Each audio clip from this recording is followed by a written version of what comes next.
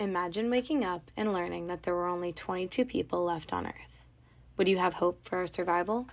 Or would you just accept that our time as a species was coming to an end? The California Condor has faced this exact scenario because of human impact, but it is also because of humans that they've been given a second chance.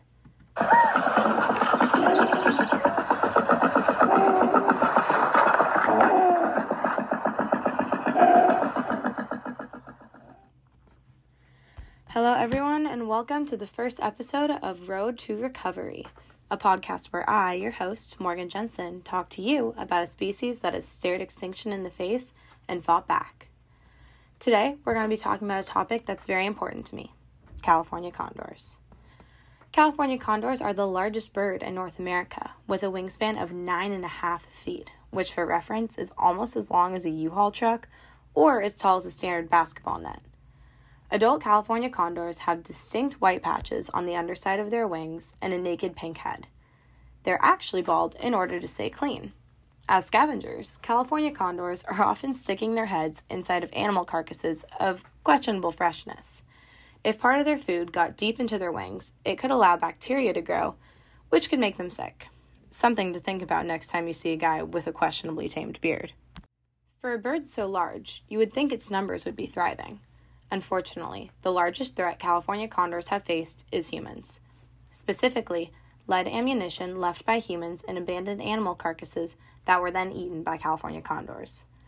Lead poisoning is the leading cause of death in adult condors.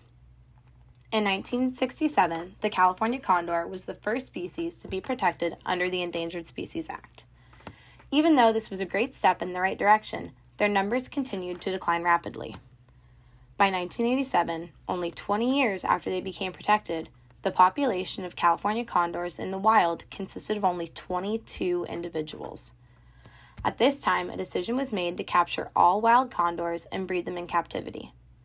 The Los Angeles Zoo and San Diego Wild Animal Park teamed up with the U.S. Fish and Wildlife Service to try and save the species. Luckily, this risky strategy seemed to pay off. Only 1 year later, in 1988, the first California condor chick was hatched in captivity, and by 1994, over 100 eggs were produced. In 1992, wildlife experts began releasing California condors back into the wild in Ventura County. Beginning in late 1993, more releases were undergone in Santa Barbara County, California, my hometown. A little background as to why the species is so important to me. Growing up in Santa Barbara, we learned in school about California condors, and me being a kid obsessed with animals, I thought they were incredible and was always looking for them in the sky. My camp counselors and wilderness school guides were always quick to correct me when I misidentified turkey vultures as condors, which only added to my need to learn more about them and to see them in person. My favorite exhibit at the Santa Barbara Zoo was the California Condor exhibit, and I'd always wanted to see one up close to view their massive size.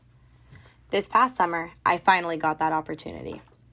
I was lucky enough to get an apprenticeship as a zookeeper as preparation for veterinary school and was able to observe procedures done at the vet office. Although I didn't work with the condors, the time came at the end of the summer where one of the birds needed to have an exam performed. I came in on my day off to observe and ended up assisting in anesthetizing this amazing bird so that it could be x-rayed. I can't even attempt to explain how shocked I was by the strength and size of this California condor. My only job was to hold down its legs so that it couldn't get a perch to push off of. It seemed like an easy task, and as an athlete, I was slightly overconfident in my ability to hold it down. When it first pushed against me, I almost lost my grip. Luckily, I recovered quickly and the exam went smoothly, but wow. Watching the veterinarians open the condor's wings to their full span while standing right next to them was incredible. The wings literally reached from one side of the room to the other. Being able to have this personal experience with the California condor reignited my interest in them and their road to recovery. As I said earlier, the largest threat to these birds is lead poisoning from bullet fragments left in animals. In 2007, the Ridley Tree Condor Preservation Act was signed in California, which created a non-lead hunting zone in the California condor's habitat. Then, in 2013, Assembly Bill 711 was signed, which requires non-lead ammunition in the entire state of California for the killing of all wildlife. Because of the combined efforts from this legislation, as well as the continued efforts of wildlife conservation to breed California condors, their population as of December 31st, 2022, consists of 561 individuals, with 347 of those birds flying free in the wild. Pretty great jump coming from only 22 individuals.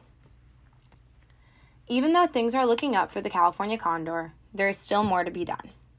Lead poisoning is still a major threat, as not all hunters are following the non-lead hunting legislation. Additionally, other states where California condors are being released have yet to even implement these laws, such as Utah and Arizona. While programs are in place to incentivize hunters to use non-lead ammunition in these regions, more can always be done.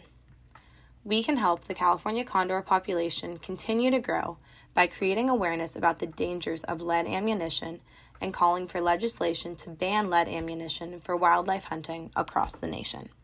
In addition to promoting awareness and non-lead ammunition legislation, there are ways to help California condors from your home. Picking up microtrash or small bits of trash such as broken glass, bottle caps, can tabs, and other smaller, broken down pieces of trash helps prevent condors from ingesting them or from feeding them to their chicks, which can be fatal. You can also be sure to safely dispose of garbage and possible poisons such as antifreeze safely. Lastly, if you're lucky enough to see a California condor in the wild, you should report the sighting to the U.S. Fish and Wildlife Service California Condor Recovery Program and be sure to include its wing tag number and color so that experts can continue to track and monitor the health of these birds. If you're interested in learning more about the California Condor Recovery Program, you're able to watch live footage of condor nests by visiting the Condor Cave on Facebook or watch captive California condor breeding at San Diego Zoo Global. You can also research zoos and wildlife facilities near you to see if any are a part of the California Condor Recovery Program, in which case you may have the opportunity to visit these birds in person. Thank you for listening to Road to Recovery. Be sure to tune in next time to learn more about a species that has been brought back from the brink of extinction. I'm your host, Morgan Jensen Magny. See you next time.